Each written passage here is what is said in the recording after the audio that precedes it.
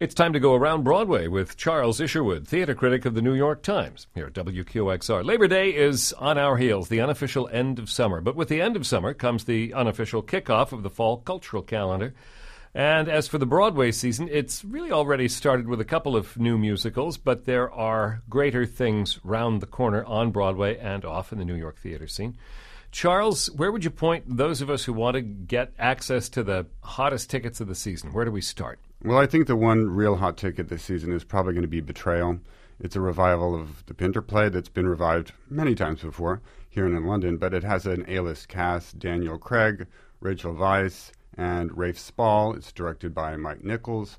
That one is already being heavily advertised. It's a limited run, so, if you really want to see it, you better get your tickets now. Also, Patrick Stewart and Ian McKellen are coming to Broadway in Repertory, which is kind of intriguing. They're doing Waiting for Godot, Beckett's play, of course, and they're doing another Pinter play, No Man's Land, which is much less frequently seen than Betrayal, and I'm very excited about seeing that. So those are probably the two big-ticket attractions on Broadway this fall. What are the other major highlights of the season on Broadway from your perspective at this point? Well, it's interesting that there are 3 Shakespeare productions on Broadway this fall. It's kind of unusual. The first is Romeo and Juliet, starring Orlando Bloom, the British actor, and Condola Rashad, who's an up-and-coming American actress who's already got 2 Tony nominations. That's directed by David Laveau. And then Mark Rylance is coming back to Broadway, going for his 3rd Tony, perhaps. He's also appearing in Repertory in Twelfth Night, where he plays Olivia, intriguingly. It's an all-male production. And he's also doing Richard III for 2 performances a week. So that's going to be another interesting thing to see.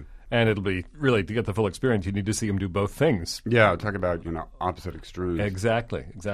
Is it a strong season for new plays on Broadway or off Broadway? Well, there aren't a lot of name playwrights. David Mamet is taking the season off, I'm happy to report. But there's a new play by Shar White, whose play The Other Place was on Broadway last season with Laurie Metcalf.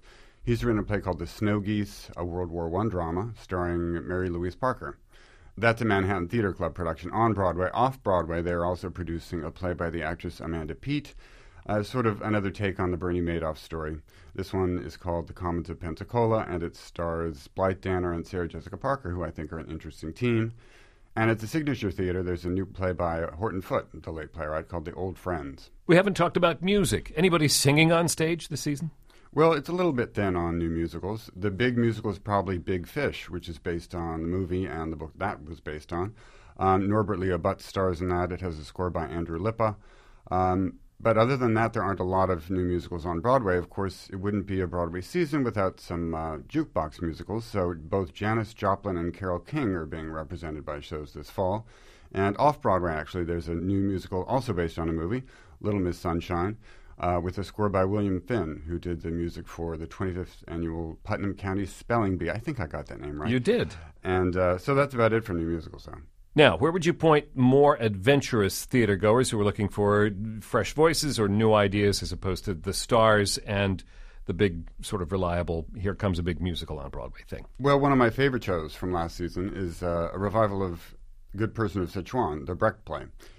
Starred Taylor Mack, and is being brought back this fall by the Public Theater.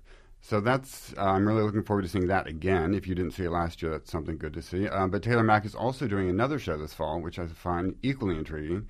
It's a 2-man show he's performing with Mandy Patinkin, and they make for a very odd combination. It's directed and choreographed by Susan Stroman, and it is called The Last Two People on Earth, an Apocalyptic Vaudeville. With a little preview of the upcoming theater season in New York, Charles Isherwood, theater critic of the New York Times, who takes us around Broadway each week at this time here on WQXR. WQXR is supported by Manhattan Theater Club, beginning its new season this fall with Mary Louise Parker in the world premiere of The Snow Geese. The upcoming season also features Blythe Danner and Sarah Jessica Parker in The Commons of Pensacola, Cherry Jones in When We Were Young and Unafraid, and Brian F. O'Byrne and Deborah Messing in Outside Mullinger, the latest play from the writer and director of the Tony-winning Doubt. Tickets and information at manhattantheaterclub.com.